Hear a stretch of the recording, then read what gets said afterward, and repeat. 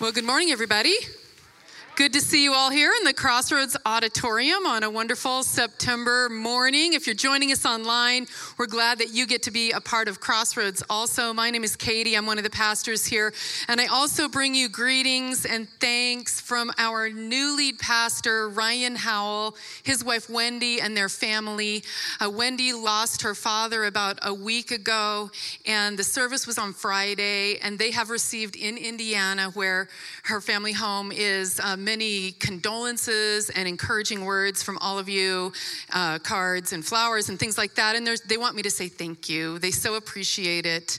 If you receive our emails here from Crossroads, I put an address in there in the Thursday email as to how you could reach out to the Howells if you want to do that. But thank you so much. And we are finishing a series called Old School Cool. It has been fun. Our featured old school thing this weekend is analog technology, because analog is cool. I still remember when I stepped over the divide from listening to music analog to listening to music digital. Do you remember when that happened? My brother had come home from being away for a long time, and he came with a great hi-fi stereo system, and it had a CD player. And I think he wanted to sell us the thing, because he said to Dave and I want to come over, you just have to hear this. So he brings it over to our house, he sets it up, he's got a stack of pretty good CDs, and I listened to that music, and I was like, whoa. I mean, it was so clean and clear, and the definition of all the sounds was just different in its quality. And for the longest time, that's the only way I listened to music, was digitally. I tossed out all the vinyl. And oh, what I wouldn't give to have that vinyl collection back now. Oh yeah, because that is a different kind of sound. For me, it's nostalgic. I mean, the nostalgia in the sound, the concept albums of the late 60s, the 70s, and the 80s, the cover art on the albums, the way that you just could look at that cover art and listen to that music and you felt like you knew the band and the artist's personalities. I would lay on my bed in my room for hours and just listen to the records drop and flip those albums back and forth and read it again. But those were fun times. And this weekend, I want to talk about something called a rule of life. It's a way that we order our spiritual life. And what we're going to talk about creating is not a digital spiritual life, where we would turn it on or turn it off, where it's super clean and clear and perfect, where sometimes we're the perfect spiritual person, and then other times we're living our ordinary life. No, I want to talk about an analog rule of life, where your spiritual life may not be entirely perfect, and there's some background noise in there, but there's ambiance to it, and there's character to it, and you love your life. And for the most part, it's inspiring, and you feel connected to God. That's what I want to talk about, an analog rule of life. Well, last month, Dave and I completed the move of a lifetime. Now, I'm exaggerating when I call it that. It's not like we took a covered wagon from St. Louis to the Oregon coast. It's not quite like that. We moved 1.5 miles into temporary digs while we finish a house that we're working on a remodel there. But it was a big deal to us because we'd been in the family home for over 30 years, 3 decades plus. I mean, we raised 4 daughters there. We feel like we raised a lot of other sons and daughters there, and some cats and dogs and stuff like that. And we love that place. And so, yes, Dave is acting like George Banks from the movie Father, the Bride, Part 2. Steve Martin sells the family home, and then he spends the whole movie doing crazy, goofy stuff trying to get the house back. I've done my best to act old school cool like the mom in the film, Diane Keaton. But ask anybody who's been around me and they'll go, not so much has she been this way. On Thursday night, I looked at what I was wearing and my outfit made absolutely no sense at all. My clothes did not match. And I said something to someone like, my clothes don't match. And they said, I know, I wondered like if that was on purpose or... So this move has disrupted the familiar and comfortable routines that have shaped our lives for decades. And all of these changes have left me feeling a little lost, a little bit disoriented, and I'm asking myself a lot of questions.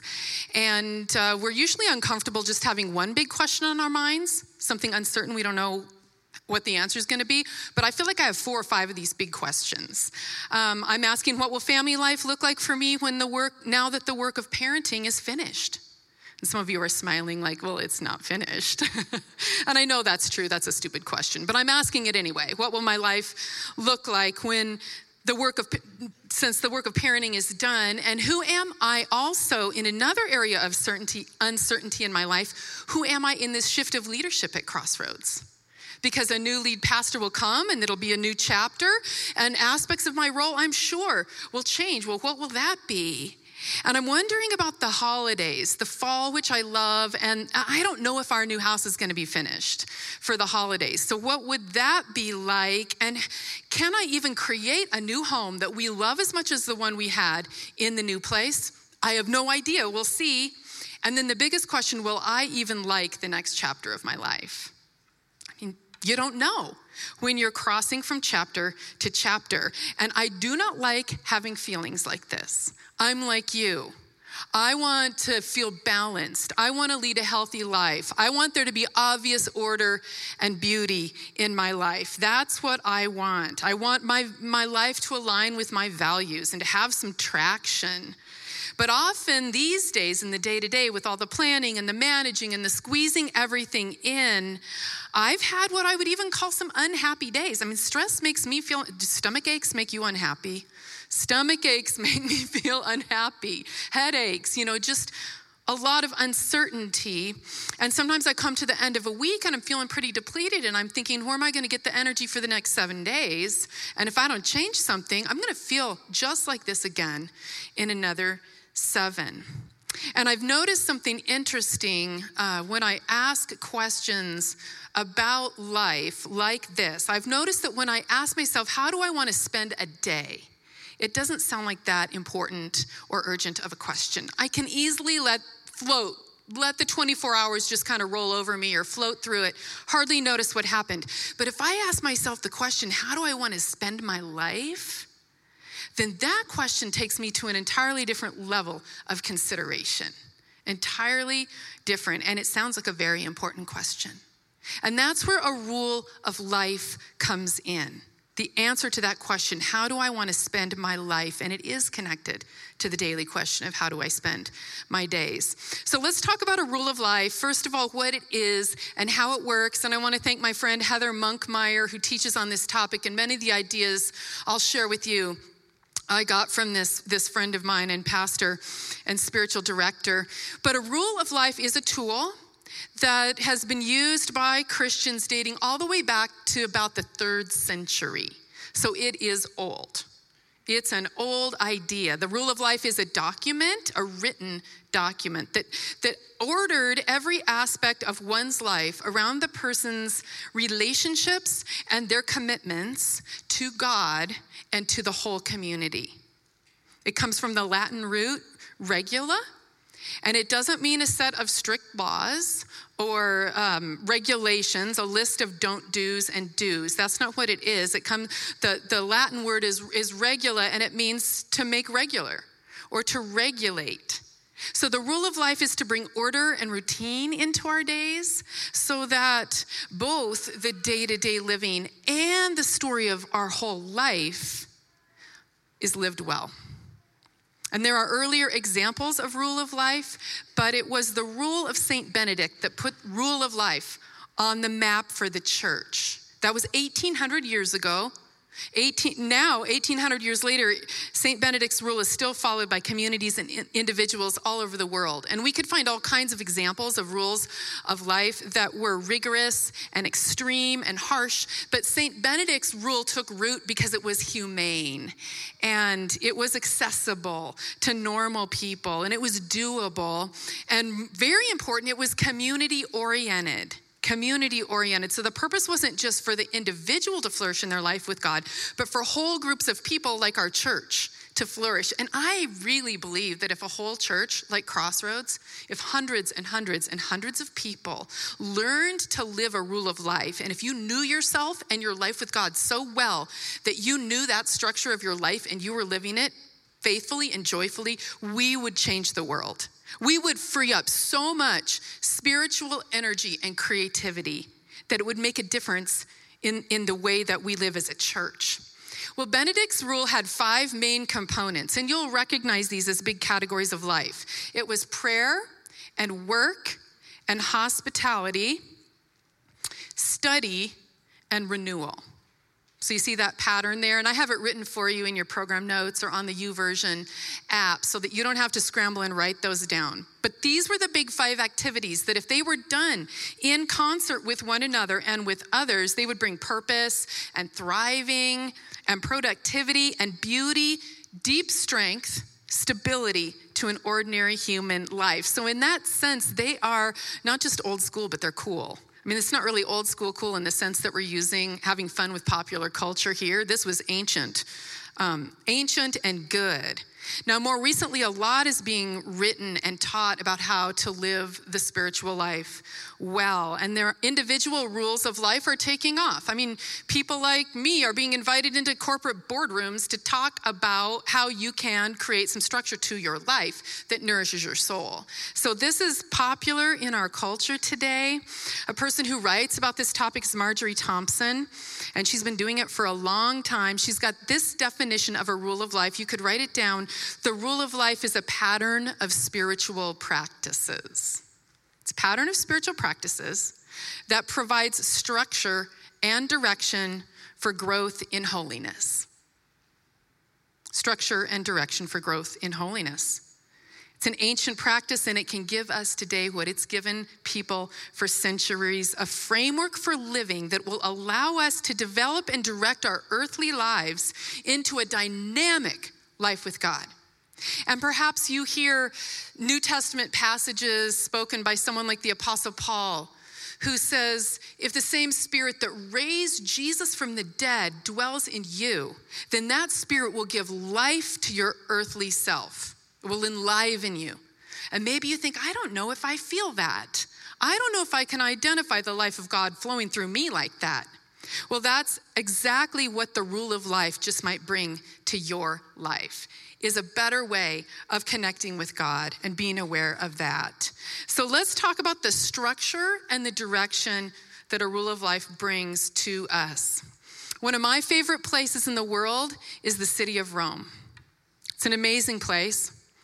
Beyond the Colosseum and the plazas and the palm trees and beyond the coffee and the food and the colors and the way that they play off the light in the air, and over the Tiber River to the west is the Vatican City. And it's an amazing place. Within the Vatican is St. Peter's Basilica, the Sistine Chapel.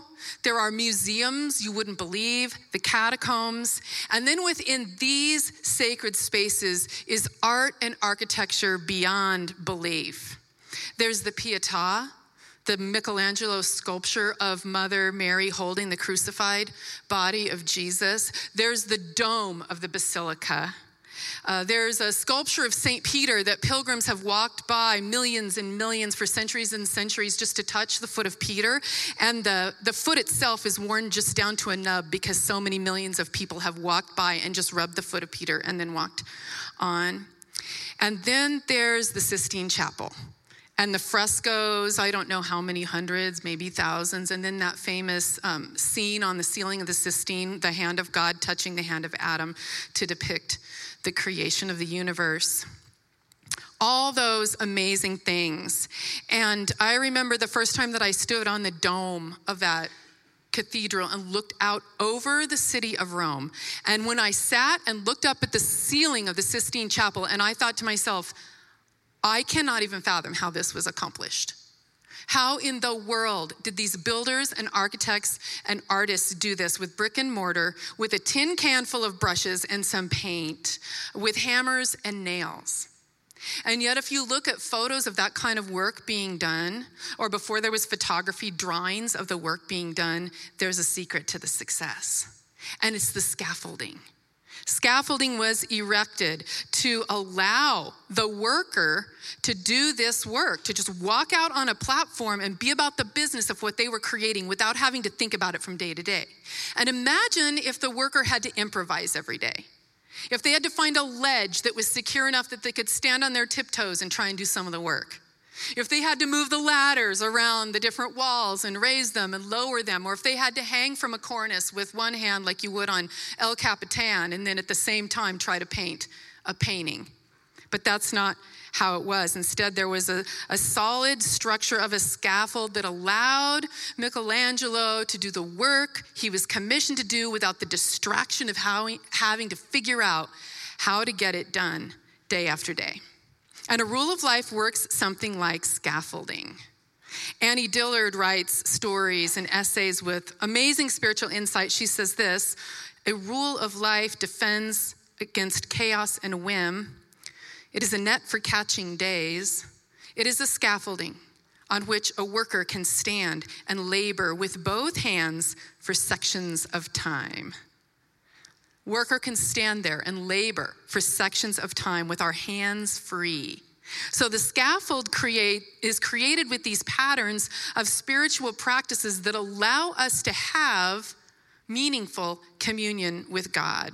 It gives us something familiar and trustworthy to walk out onto every day when we open up our eyes and open ourselves up to the fresh movement of God's Spirit and all that uncertainty. It gives us something to stand on. It gives us something to work from as we live out our calling in a very real world where hard work has to be done.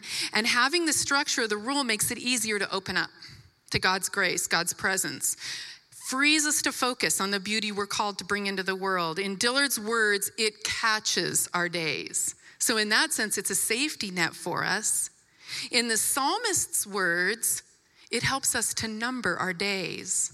The psalmist wrote in Psalm 90, verse 12, "Teach us to number our days that we might gain a heart of wisdom."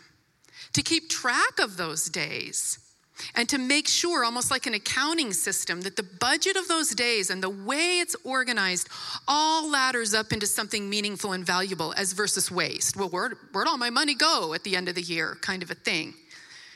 So that's what the rule can do for us. The structure is created by these patterns of spiritual practices. And so my daily structure looks like this. I read scripture and pray. That's part of my daily structure. And I usually do that with a commentary or a devotional guide that's part of my reading, or some kind of spiritual reading that's connected to what I'm reading in the Bible and the kinds of things that are probably on my heart and that I'm praying about. I also exercise most days, and I try to exercise outside because the exercise keeps my body healthy, and then the being in touch with nature keeps my mind sane. It reminds me there's a creative force that's running this universe, and that force comes from my God, and I belong in the family of God, and therefore I'm connected to all that goodness, but also all that power. And then also writing is probably daily for me. Praying and reading spiritual readings or Bible, exercising, writing. You could call it journaling. It takes on different forms for me at different times. But I like to, look back at the day before and capture some thoughts and wisdoms and about that. Learn some things, write some things about that, and maybe write about the day to come or write about what I'm learning and what I'm reading. And I've built this scaffold over years and years of experience. It's pretty much what I do every day, and I can rely on it no matter where I am or what's going on in my life. I don't have to think about it. I don't have to plan a new part of my day when it concerns this. It's just waiting there for me, and I know that it will support me and carry me and help me. And the structure evolves over time. Those things change and they morph a little bit. There are also practices in my rule that are seasonal. Things that I might do weekly, monthly, annually. These are things like joining together with other people on a project of compassion and justice. It's things like shifting into a new prayer practice when the season of Advent comes, or Lent. I go see a spiritual director monthly, or try to take a couple of extended times of silence or retreats annually. But these are seasonal practices, and they're also part of the larger structure of my rule of life, and they help me do what I'm called to do. And maybe the most important part of that, a lot of it is working, serving God. fulfilling my calling and things like that. But the most important project I have is the project of becoming my true self and growing as a human being. And I know you feel that way also. So the structure of my life is essential to that progress. And so is direction. Now let's talk about direction for just a moment. And the image there I want you to have in your mind is that of a steak, not the kind we put on the grill, but the kind we put in the ground, okay, that helps hold things. People like to grow tomatoes, don't they? Actually, people like to eat tomatoes. And then lots of people try to grow tomatoes, and some people are really good at growing tomatoes, right? I've noticed in the greenhouses in the spring that just a go-billion tomato plants go out the doors. Lots and lots of novice gardeners snag up a whole tray of those tomato plants, right? And the novice gardener puts it in the ground, and they reward us quickly because we water them and they will flower and grow fast and big, and they're really pretty plants. But if you're not a serious gardener, then you might go on a trip in July.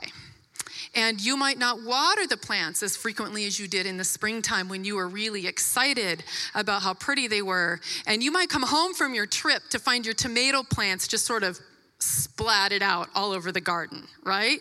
The fruit is rotting in the ground, and there's tomato worms there, and there's mold. And if you talk to a master gardener at Gully's, they're going to tell you, well, that person needed to stake their tomatoes. You gotta stake them so that they'll grow up in the right direction. And I saw Dave do this just the other day. At our temporary house, there's a garden back behind there, and there were some struggling tomato plants. And I was throwing some things away. I had a pile of trash. I said, this all goes to the trash. It's not even for the Goodwill, it's for the trash. We have all these different piles. And I watched him take two things out of that pile. He said, I need these objects. One of them was a couple of wooden dowels that looked like they had broken out of one of those laundry racks. And then the other was a plastic bag full of strips of cloth that I had torn up probably 25 years ago. I used to use it to loop my girl's hair in when it was damp and tie it to make little rag curls in the girl's hair. And I was throwing this stuff away. I go, what are you going to do with that stuff? He says, I'm going to stake those tomatoes in that garden. And he did. He took the dowels and put them close to the tomato plants, was careful not to disturb them, and he carefully looped the little rags around there to keep those plants safe. Because those plants need direction that way. They also need someone to take care of them and take the extra runners off and the extra branches, because as they get bigger and bigger and the stakes are supporting them, they're going to need more and more nutrients to feed those big growing tomatoes. That's how the tomatoes get mammoth. And then that's how you take care of them so they don't get killed by those horrible worms. Have you ever seen a tomato worm? They look like a monster from another planet. They're the craziest looking things. And I learned from my mother-in-law, who actually happens to be here with us in church this morning. I learned from you, Grandma Annie, where the tomato worms come from. Grandma Annie told my girls a butterfly drops them off. And Grandma Annie's from Bavaria, and I thought it came from like a Grimm's fairy tale or something like that. I Googled it. We were laughing about it one day. We Googled it. Do you know where the tomato worm comes from? A butterfly drops it off. I'm serious. But anyway, nature can be wonderful and exciting. It can also be cruel, but we need, and the nature of our lives can be that as well, but we need to stake our lives so they get the direction and the sunlight that they need. We need to take care of them so that they grow strong. And then we'll have a harvest of tomatoes. And I suspect that Dave and I will have that this year. But if we neglect and we don't stake and pay attention to the direction as well as the structure, that's not going to happen in our lives. And sometimes I hear chatter on social media that makes it sound like some people think that a messy life is a sign of genius and brilliance. Oh, I wish that were true. I wish I could just run wild and be a creative genius. But when we look carefully, we usually notice that in the workshop of our lives, there's some sort of order. If we are living a life that's directed well, there's some kind of order. Not a perfect life that's sterile or where people get in trouble for making messes. And we know that messes are inherent in the creative process. If you think this talk sounds a little bit messy, you should have heard it on Monday. It makes a lot more sense now. But we want the spaces of our lives to be orderly and make sense. And then that personalized clutter that's still in there and allowed there, it's charming and not obnoxious. So if your partner or your roommate or something says, pick up your laundry, you could say, well, that's my charming clutter.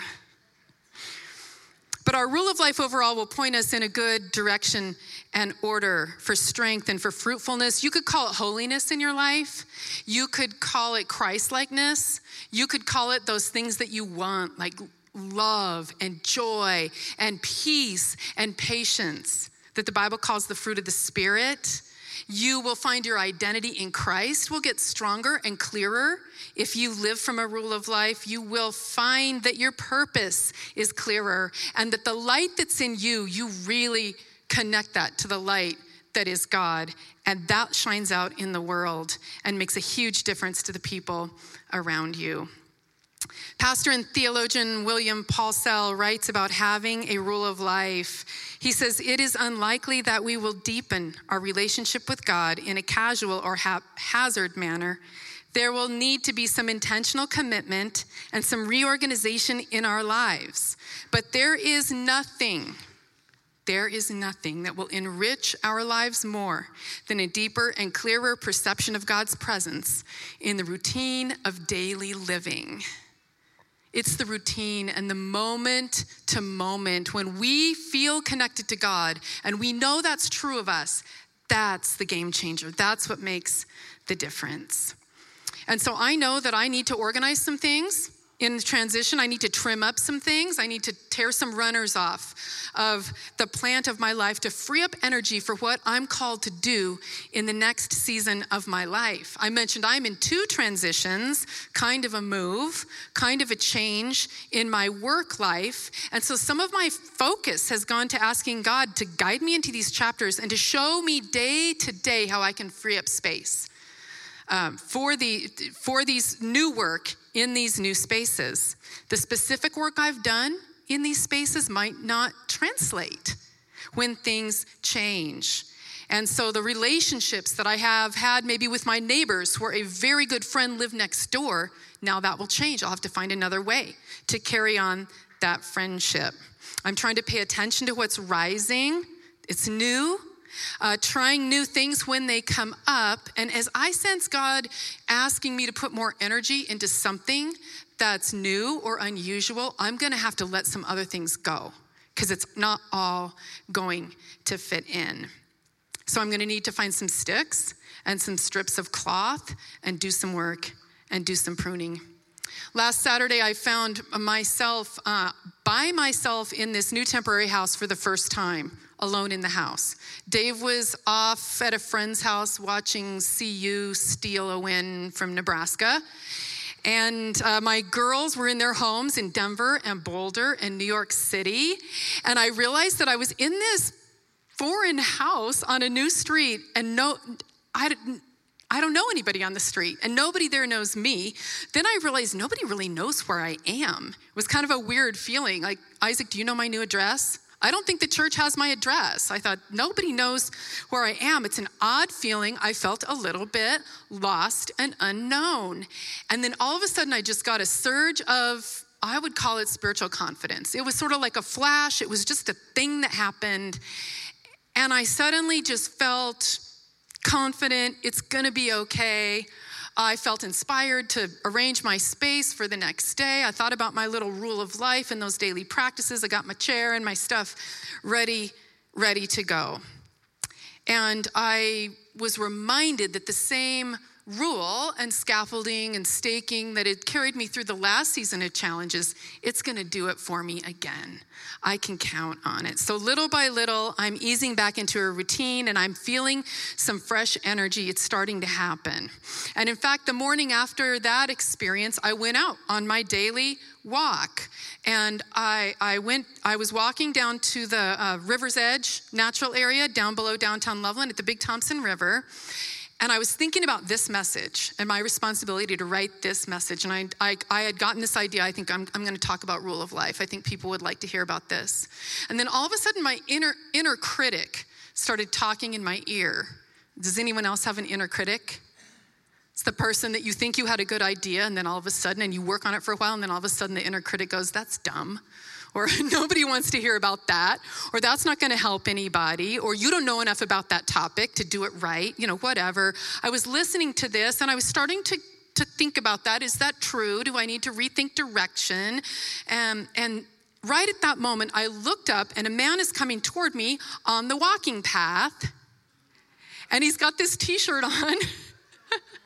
And by the way, this is not a digitally designed graphic tee. That's masking tape that this man wrote the words, Jesus rules, on the front of his t-shirt. So I'm like, I take that as a sign that rule of life fits this analog idea, and I'm going with it.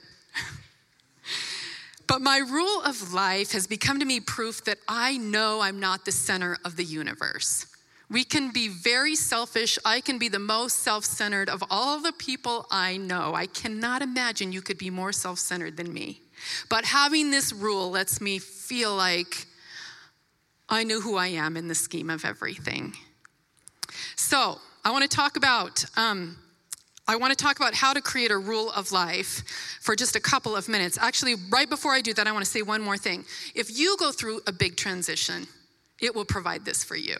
None of us like the feeling of transition. And in my experience, there's about 30% of the people in any room or any family or any place in life are going through a big transition or two. We don't like them and they are unsettling. But if you have one, then your connection with God is more real than those stressful transitional tasks, like unpacking boxes or getting the cables set up, or figuring out where you fit in at the office, or a job title. Your connection with God is more real than any of those things when you live within this rule. And wherever you are, you know you're with God, you know that you're at home. So let's talk about how we create this rule. And the good news is it's very simple. Here's the good news. You already have one. Start there. Okay? You already have one. Start there. And step one is the right attitude. Super simple. Be prayerful. Well, how do I be prayerful? It's very simple. You just ask God to guide you through the process. And as the process goes along, you take confidence in it because you know that God is guiding you. You don't censor what you're learning or hearing. Tell the inner critic to take a seat for a while. Believe in yourself and just see what emerges. So that's what I mean by prayerful. Number 2, ask yourself some good questions. And I put those as a bullet list for you in the program notes and on YouVersion, so you don't have to scramble and write all these questions down. The questions are, what do you already do that draws you to God? And you will know what that is when you think about it. A couple of days ago, Friday morning to be precise, I met one of our fellow Crossroads people, Ken Boley, down on the same path. And as we met each other, and we were both like, what are you doing here? And Ken immediately shared, I'm here because I just feel so happy with God when I'm down here. So that he would write that in his list, rule of life, happy with God when out exercising. Okay, what already draws you to God? What do you already do that draws you to God? Second one, what activities nurture your spirit? This is a little different. You're the center of this question. What activities nurture you? Doesn't have to be spiritual. If you're one of those people who has the grandparents that take the whole family, like on a Disney cruise once a year, I would put that in my rule of life if I had that, and I'd let it nurture my spirit, right? So whatever it is, what activities nurture your spirit? Third question, what do you do simply because you're a follower of Jesus? We're doing that right now. We're in a worship service. Okay, so you have some habits in your life that you do because you're a follower of Jesus. Write that down. And when do you feel most alive and connected to your truest or deepest self? That's the when question. Sometimes people find this seasonally. Sometimes the when is, when I'm in this certain place. So you think about that in your life. When do you feel most alive? And the answers don't need to sound spiritual. If mowing the lawn helps you feel closer to God, then write that down and then come to my house. Because you know what makes the world go around? people who experience God when they mow the lawn because they love to do it. So you write it down. It belongs in your rule. And then you let the list sit and steep for a couple of days. Okay? Let it sit. Then number 3, you take a closer look. That first was just right off the top. Now we're going to take a closer look. You notice the patterns that are there. So look for patterns. Look for surprises. Oh, I didn't really know that about myself until I did this. Wow, that helps me connect with God? Great. Look for surprises. Look for obvious holes. Look for patterns, surprises, holes. And you could write this down. This is, I think, one of the most important questions in the whole thing. Are there things you do out of obligation that are not life-giving? You get what I mean by that? Things I do out of obligation that are not life-giving. Maybe don't delete it or erase it like we would in a digital world. Let it be there and just draw a line through it and make an impression on you. And then you figure out what you're going to do about that. But what's missing? What dominates? Do you have a good list going? And then the 4th thing is just look deeper. Look deeper at the list. And by deeper, I just mean now let's come back, from the level of having a conversation with ourselves, and let's talk to God about this and ask God, what are you asking me to do? What are you asking me to do? And I'm so confident that you're going to hear God speak in your spirit. And then you want to see, will that thing fit in my life without removing something else? But you ask God that question. And then finally, last thing is to organize your rule into a format. I mentioned that St. Benedict's was a written document, so you make your written document. I like to do it by taking an ordinary piece of paper and folding it half the long way, and then folding it twice in half the other way, and then you have 8 boxes. And then on the top, you would label the boxes daily, weekly, monthly, annually. And on the second row, put the seasons there of winter, spring, summer, fall. And then just spend some time populating that white space with the practices you're either doing or you want to learn more about and you want to try. Just begin to populate the white space. So if you read the Bible every weekday morning, you write that in the daily column. If you go to Bible study or small group once a week, you write that in the weekly column, and so on. And then you think about your life seasonally. You think about what practices would be impossible to do at certain times of the year.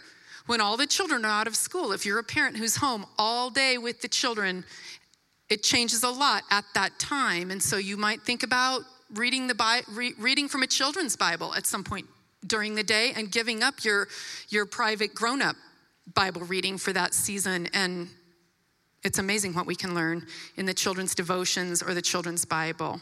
And then once they're back in school, maybe you say, then I go running by myself for longer periods of time. And when it's too cold to run outside, maybe it's a yoga app by a window in my house in the sunshine. So you think about that seasonal thing, and then maybe you do like to have a special prayer practice during, say, a spiritual growth series here at Crossroads when we provide devotional guides for all of us to do together. It might be Advent or Lent, something like that.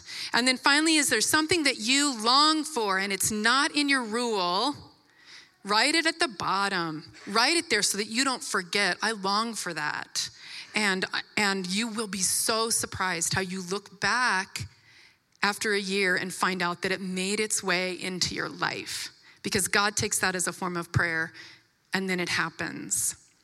So you keep playing with it, you see how it fits, you keep living with it. After a while, maybe hold it up to St. Benedict's rule of life and see if it's balanced and representing all of that.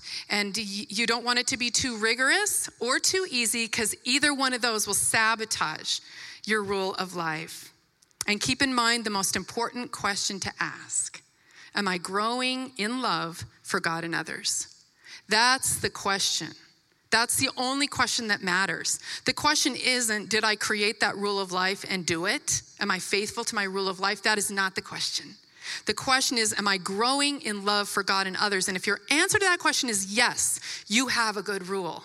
And if your answer is no, or you feel frustrated or stuck around that question, you want to make some changes. It's that simple. And I try not to make a huge, big deal out of it because that would take the fun out of it for me. I don't want to feel guilty or ashamed or like a failure because I didn't do it the right way. That's no fun at all.